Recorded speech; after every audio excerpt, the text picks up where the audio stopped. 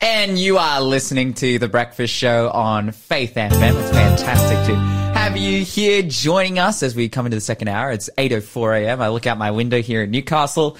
I see a bunch of clouds and not much sun, unfortunately. But hey, we will go into our second last question for the quiz. Our second last opportunity, second last chance to be able to get in before our draw at around 8:45. That question is, Moses fled Egypt after it became known that he had done what? 0491 064 669 is the number to call or text. If you get that correct, you go into the draw to win our Bible study companion box set, Conflict of the Ages. Amazing commentaries we'll give to you absolutely for free if you win the draw.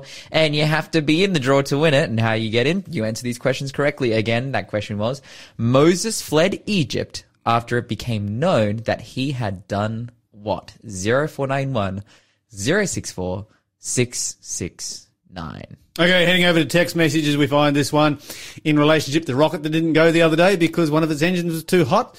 Rocket not sent, better late than sorry. Another text message on the same subject says, number 3 engine wasn't chill enough. Need to send it on a vacation. That was from Braden. I have to call him out there and name him for sending in such a joke as that one. Then there's some more serious text messages. We've got this one that says 1 mile of solar panels in California. That's a lot of panels. Still can't beat nature. God's ecosystem is perfect. If only humanity would stop destroying it. And then this one on the Amish religious group, back to Eden, we could learn much from them. Real country living. FDA closed them and fined them $300,000. Welcome to the New World Order. Justice is trampled on the ground. And this is one of the interesting things about this particular group. They were shut down because of their religious beliefs, because, well, primarily what it comes down to is that the government can't control them. The government can't middleman their produce. They were not going through any supermarkets. They were going direct to the public. So they had basically formed a club. They had about 4,000 customers a part of this club, and they were selling direct to the public. And so suddenly it becomes impossible for the government to control. And the government looks at it, and the government's like, you know what? We don't trust you to be able to eat the things that we want you to eat. So we will close this farm down because you are buying direct from the farm. They weren't using any of the pesticides that the government gets taxes off. They weren't using any of the seeds that the government gets taxes off. They weren't using any of these kind of things. They weren't using all of the middlemen that the government gets taxes off, and so the government shut them down. This makes my blood boil.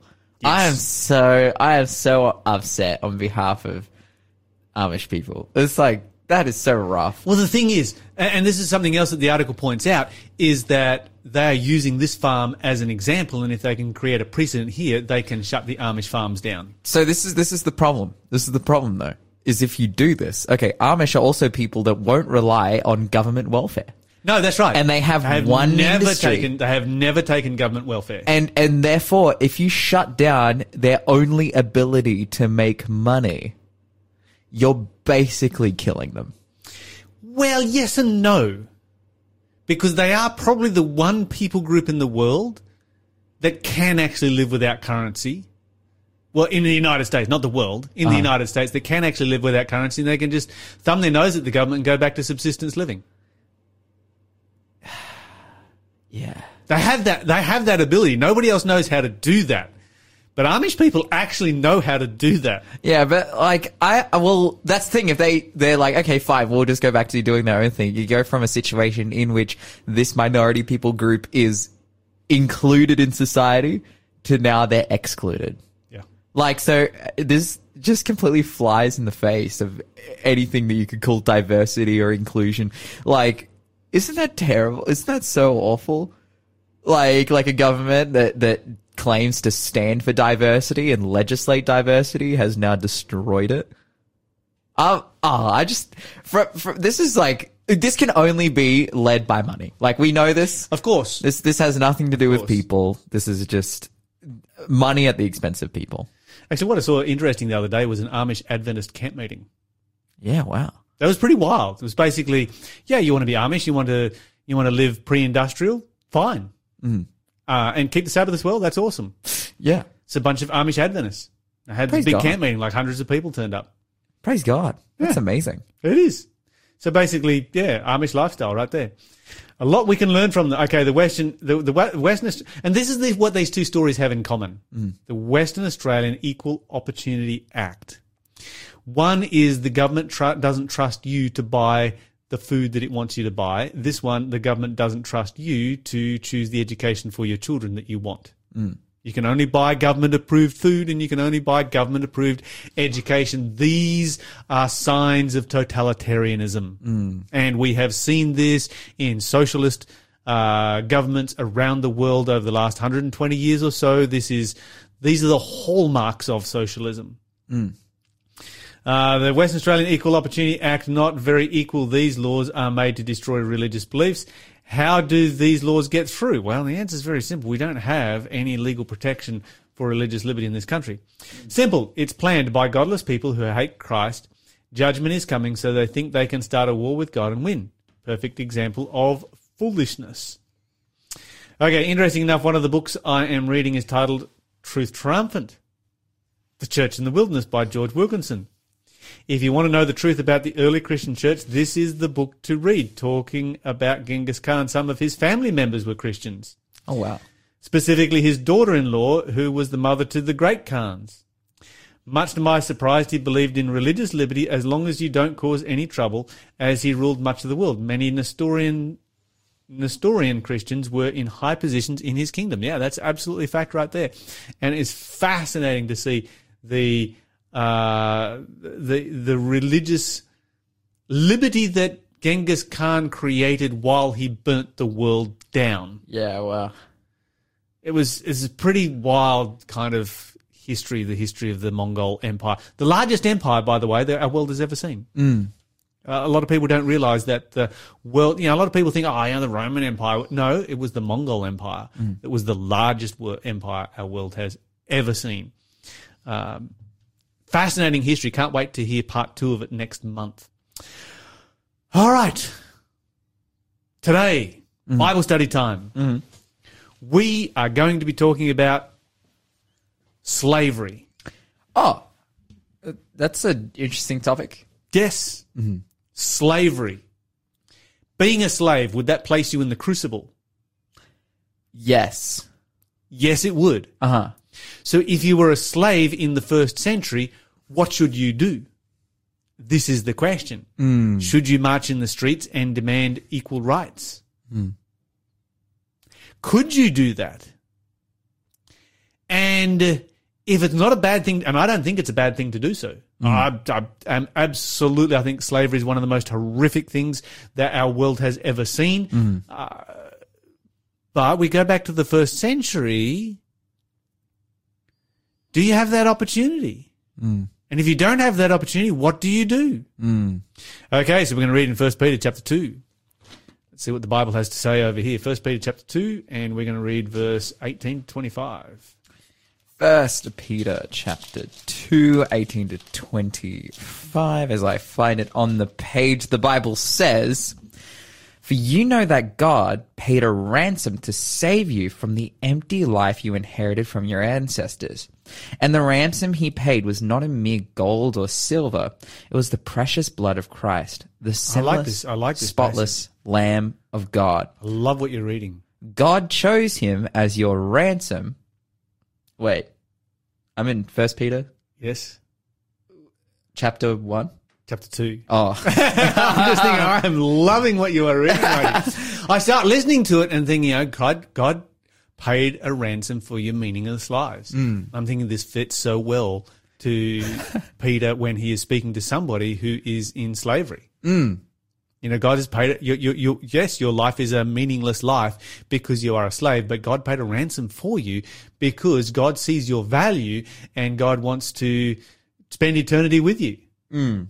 And so your life is not meaningless. You might feel like it's meaningless, like you're a meaningless slave. It is not. It continues on in verse 20, actually. It says, "God chose him as your ransom long before the world began, but he has now revealed him to you in these last days." How would a slave feel thinking that God has paid your ransom? Wow. Paid the money to buy you back and give you your freedom. However, those are not the verses we were supposed to read. You're listening to The Breakfast Show. Contact us on 0491 064 669. Yes. So, I mean, you reading those verses there, I'm sitting there thinking, this is awesome. But sooner or later, it's going to probably not line up with our Bible study. But right now, it really is. It's powerful. Well, we could say that this is very much the preamble to what's coming. It is. Yes. Because Peter is going to directly address people who are enslaved. Why do you think, I mean, this is kind of a weird thing to write about. Why do you think that Peter does this? Because many people were enslaved. Yeah. Like, you had an incredibly high rate of slavery. That's right. And particularly amongst the slave classes. It's like half of the world was slaves. Yeah. And Christianity was spreading. Amongst slaves. Amongst slaves and peasants and people in these positions. So, of course, he needs to address slaves. Absolutely. It continues on. Yes. In verse 18 of chapter 2. Chapter 2. The Bible says, "You who are slaves must accept the authority of your masters with all respect. Do what they tell you, not only if they are kind and reasonable, but even if they are cruel. For God is pleased with you when you do what you know is right and patiently endure unfair treatment. Of course, you get no credit for being patient if you are beaten for doing wrong. But if you suffer for doing good and endure it patiently, God is pleased with you. For God called you to do good, even if it means suffering, just as Christ suffered for you. He is your example, and you must follow in his steps. He never sinned, nor deceived anyone. He did not retaliate when he was insulted, nor threaten revenge when he suffered.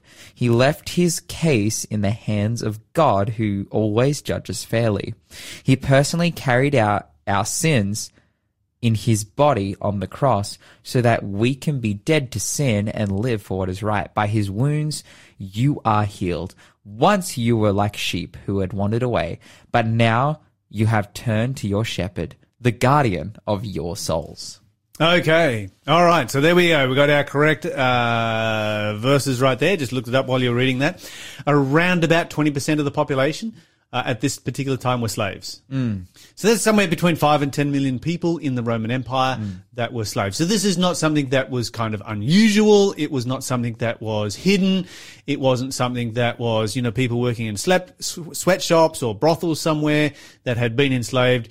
This was just society. And this was the way that society was for thousands of years before and thousands of years afterwards. It has only been in the last 200 years that this has not been the norm in society, that people haven't been buying and selling other human beings.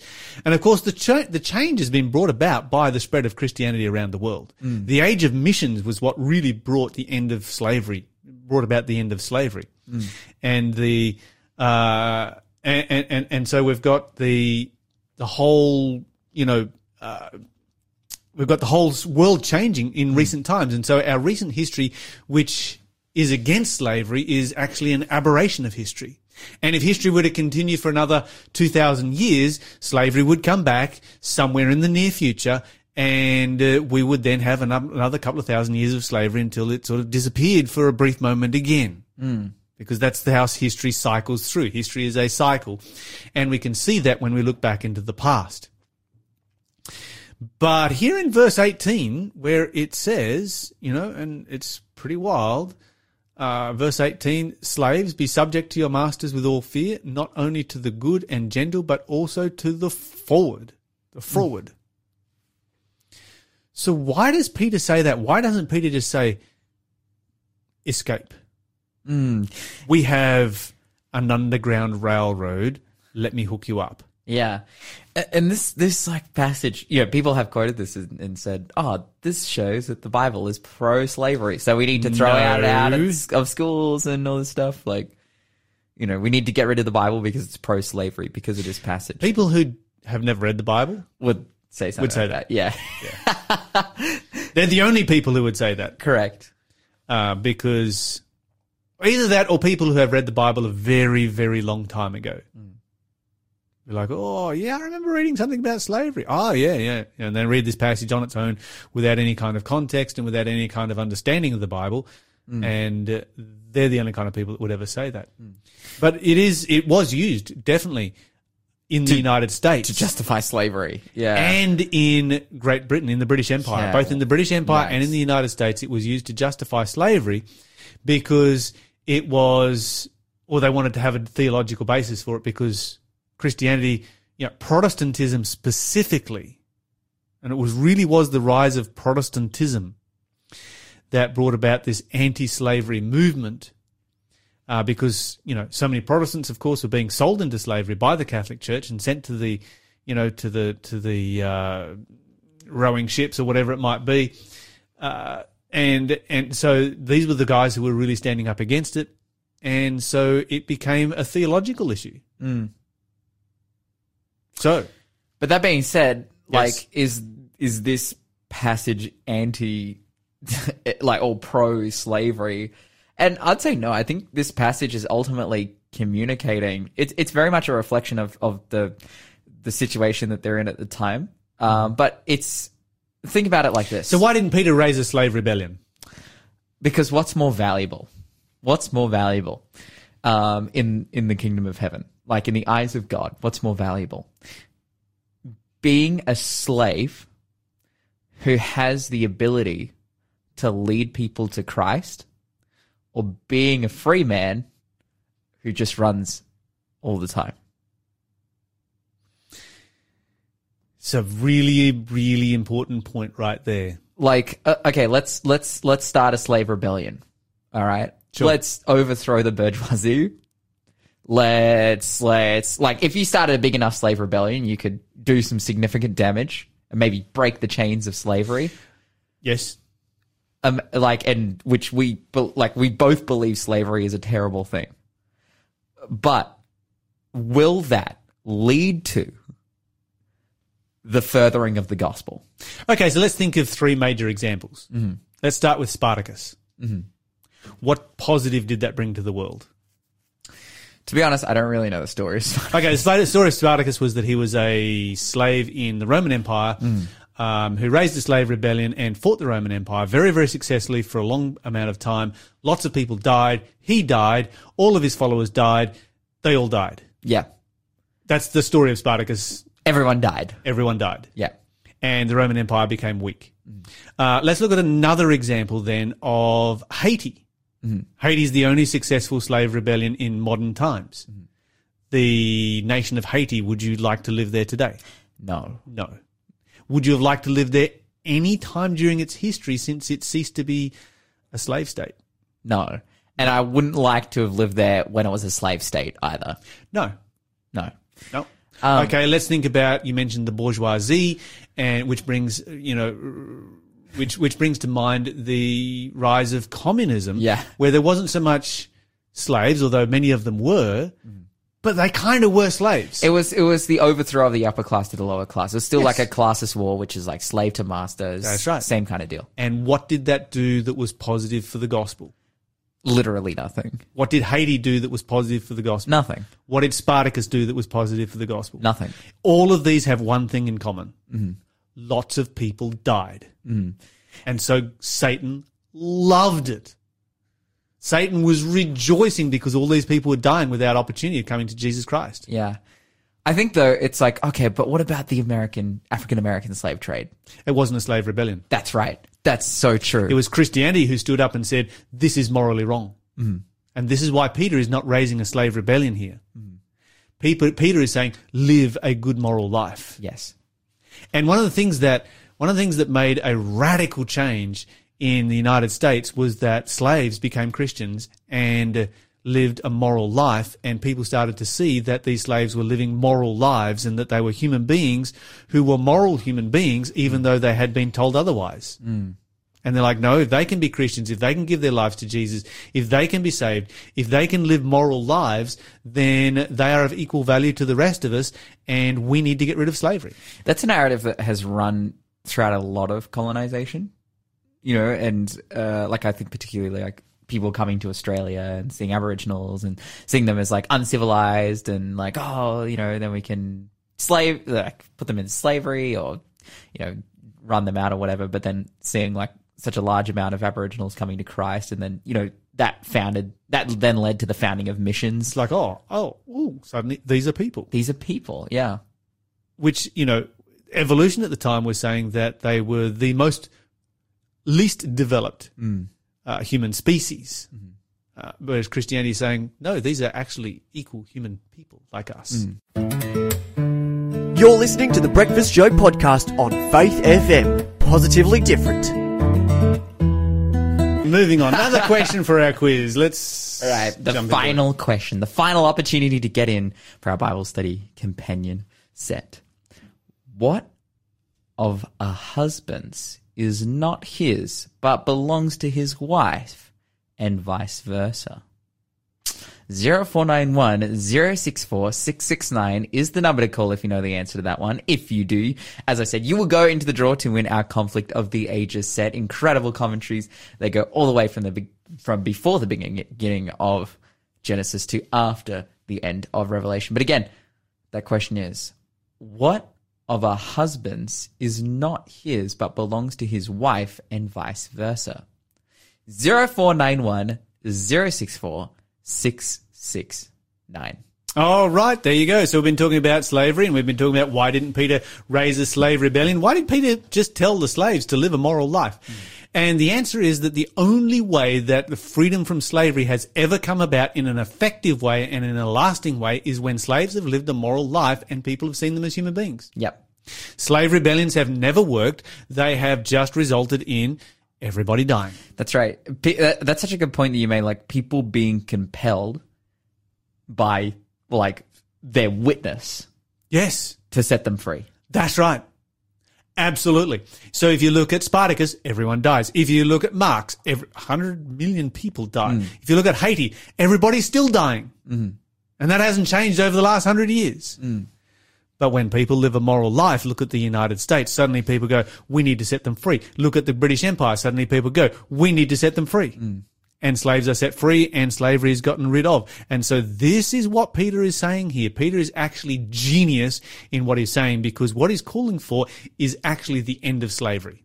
Yeah. Because this is the only thing that has ever effectively ended slavery. Oh, wow. This is amazing. I want to take the words that we've just said and just put it on blast, because there are so many people who just have such a tainted view of the Bible, and they look at passages like this and they accuse the Bible of being pro-slavery, and they're like, I don't trust Christians because they're hateful people who want slaves. And look, there are Christians doing terrible Christians who have done that. Yeah, but no, what the Bible is actually calling for is, a total freedom from slavery. Not even just slavery to other people, but the slavery of sin. Like, God is trying to reach us and to lead us to being saved.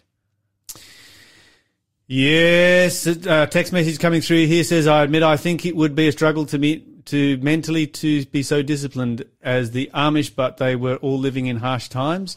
This one goes here. This one, Braden, says, the argument about the Bible supporting slavery is so weak and shows they haven't read the Bible. If I had to be a slave, I would much prefer to be one under the rules God set out than how the slaves were treated by the rest of the world. To be clear, the Israelites did not always follow God's rules in this respect, and then not following God's rules is why they are no longer a powerful kingdom. Very relevant point raised right there. Then we've got this one. Slavery will make a comeback, specifically for true Christians in these last days. And I think that should be slavery in the secular Western world, because that's where you see probably the least amount of slavery today. It's certainly made a comeback in places like China and so forth. It's very huge there. You've got millions of people who are enslaved in China, and we buy their products all the time. So, interesting text messages coming through just to discuss this issue of slavery. And I like what Braden said about, he would much rather be a slave under the biblical principles of slavery. Oh, yeah. Because if you look at the biblical principles of slavery... That's a good deal. It's a very good deal.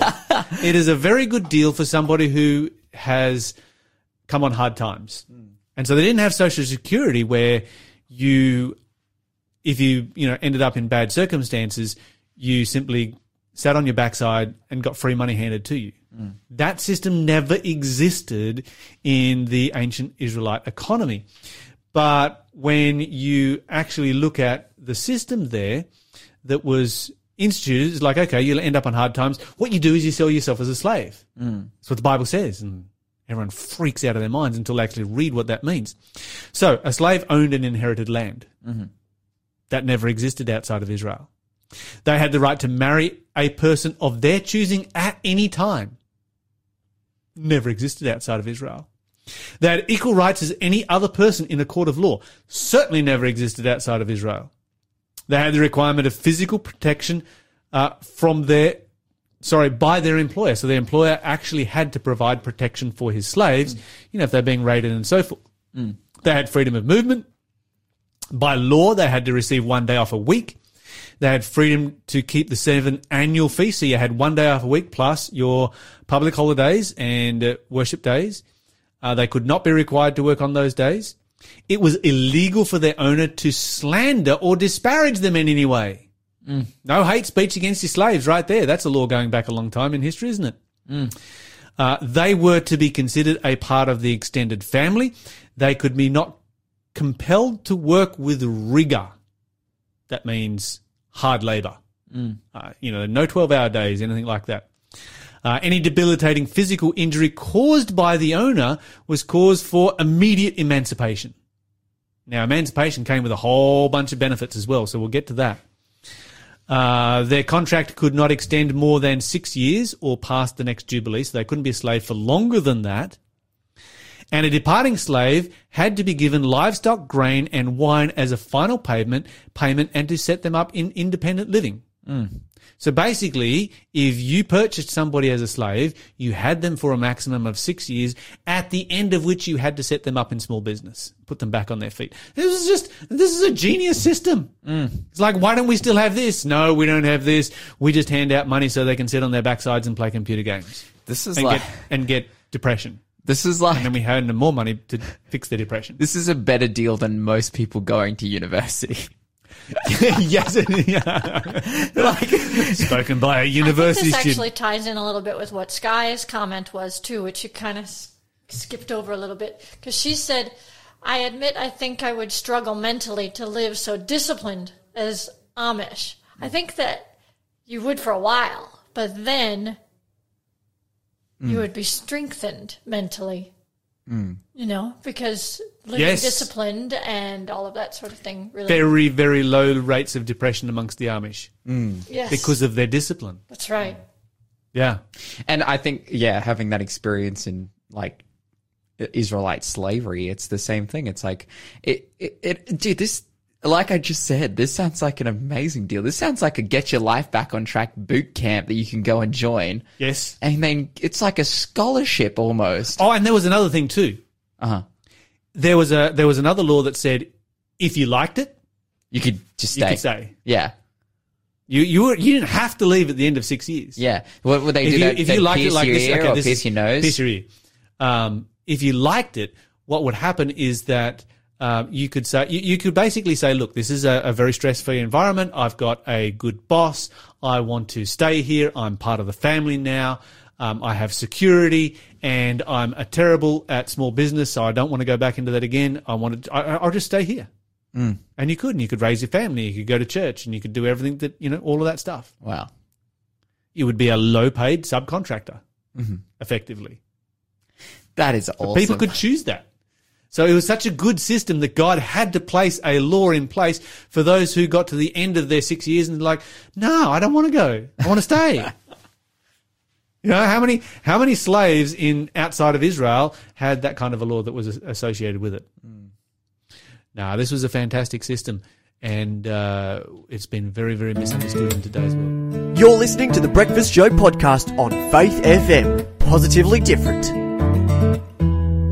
Guys, we've come to the end. The end of the week.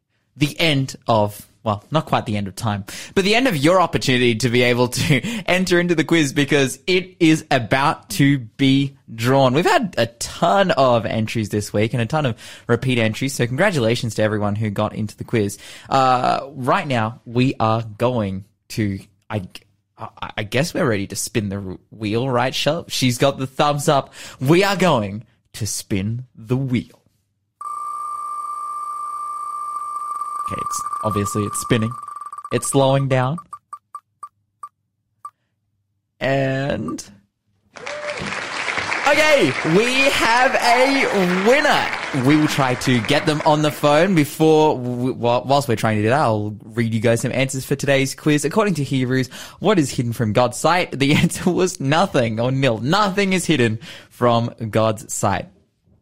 Fill in the blank. Every word of God is pure. He is a shield unto them that put their trust in him. The light of the body is in the eye. Moses fled from Egypt after it became known that he had killed a man. And finally, what of a husband's is not his but belongs to his wife and vice versa? His/her body. Hey, did we get that person on the phone? We're calling them right now.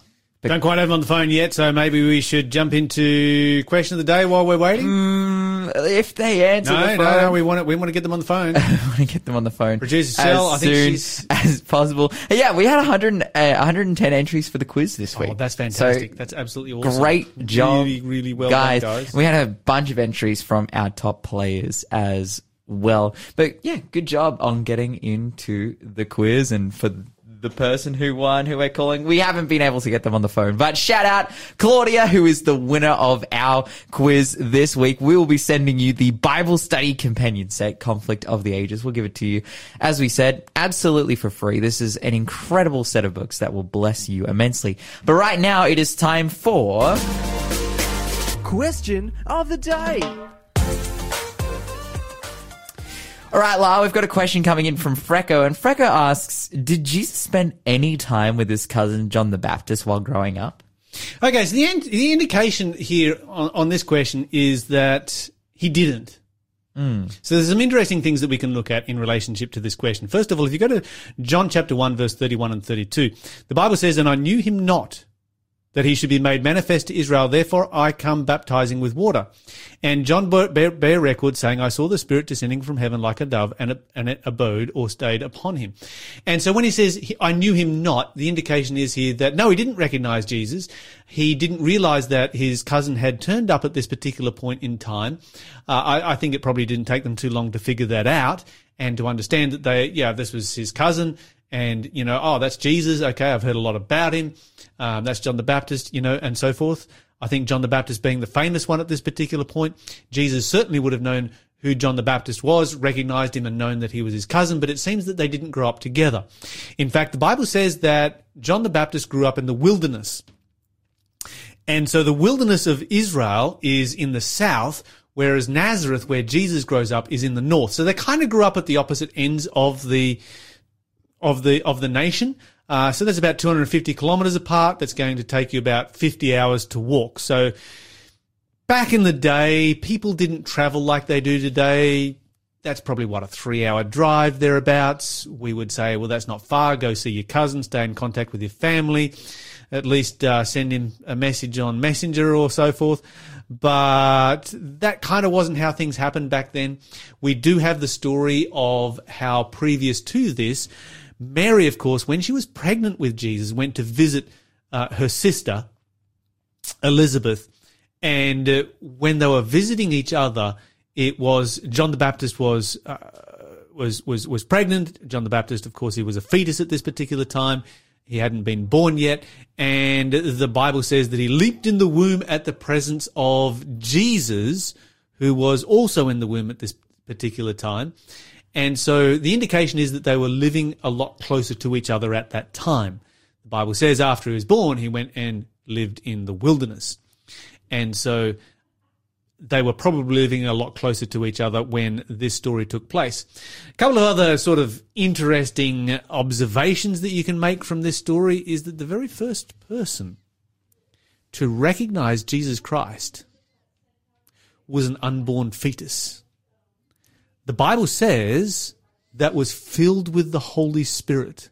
You find that in Luke chapter 1, where the Bible says in verse 15, "For he shall be great in the sight of the Lord. He will drink neither wine nor strong drink.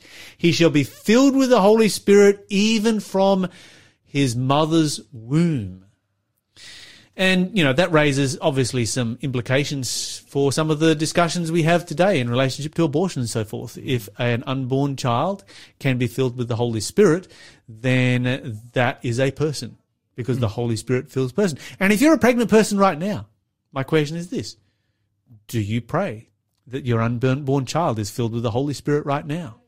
We certainly did when our children were in utero, and we now pray that prayer every morning for our little granddaughter that is due in November. So some really important things to keep in mind. All right. We have somebody on the phone. Do we have somebody on the phone? We don't have anybody on the phone. Okay, so we're just going to have to move on with the show. Wow. Incredible. Slow down and get everything right here this morning. Bit of a rough morning. I had a last-minute text message coming through which says, you're not telling the full story of slavery in ancient Israel. Like in the Roman world, there were different categories of slavery. What does the Bible say about those labouring in Solomon's mines? Strangely silent about that, or the fate of those captured in war. Okay, so here's the point. There was a system of slavery that was mandated by God. There were systems of slavery that human beings created.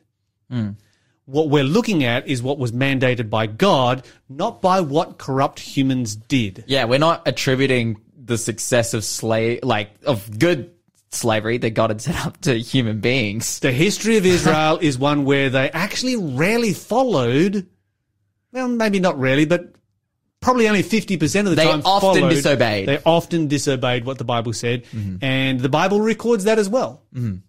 Yeah. Because it's history. That's right. Once again, a special congratulations to Claudia. We were talking to Claudia on the phone. She was unable to take our phone call because of the environment that she was in at the time, but she did mention that she had prayed that the right person won the prize and that she hoped she was the right person. So this is a very special answer to prayer. I like that prayer. Amazing. That's a good prayer to pray when you really want a prize. It's like, may the right person get it. Please, Lord. And I pray that I'm the right person. Amen. Well, I think your prayer has been answered, Claudia. I think you are the right person. And that you will be tremendously blessed by reading these books, that you'll be drawn closer to Jesus Christ, and that you will become more like him. As you go through this day, everybody, don't forget to talk faith, to live faith, to act faith, and you will grow strong in Jesus Christ. God be with you till we meet again. God be with you till we meet again. By his counsel's guide uphold you, with his sheep securely fold you. God be with you till we meet again. Until we meet again at Jesus' feet.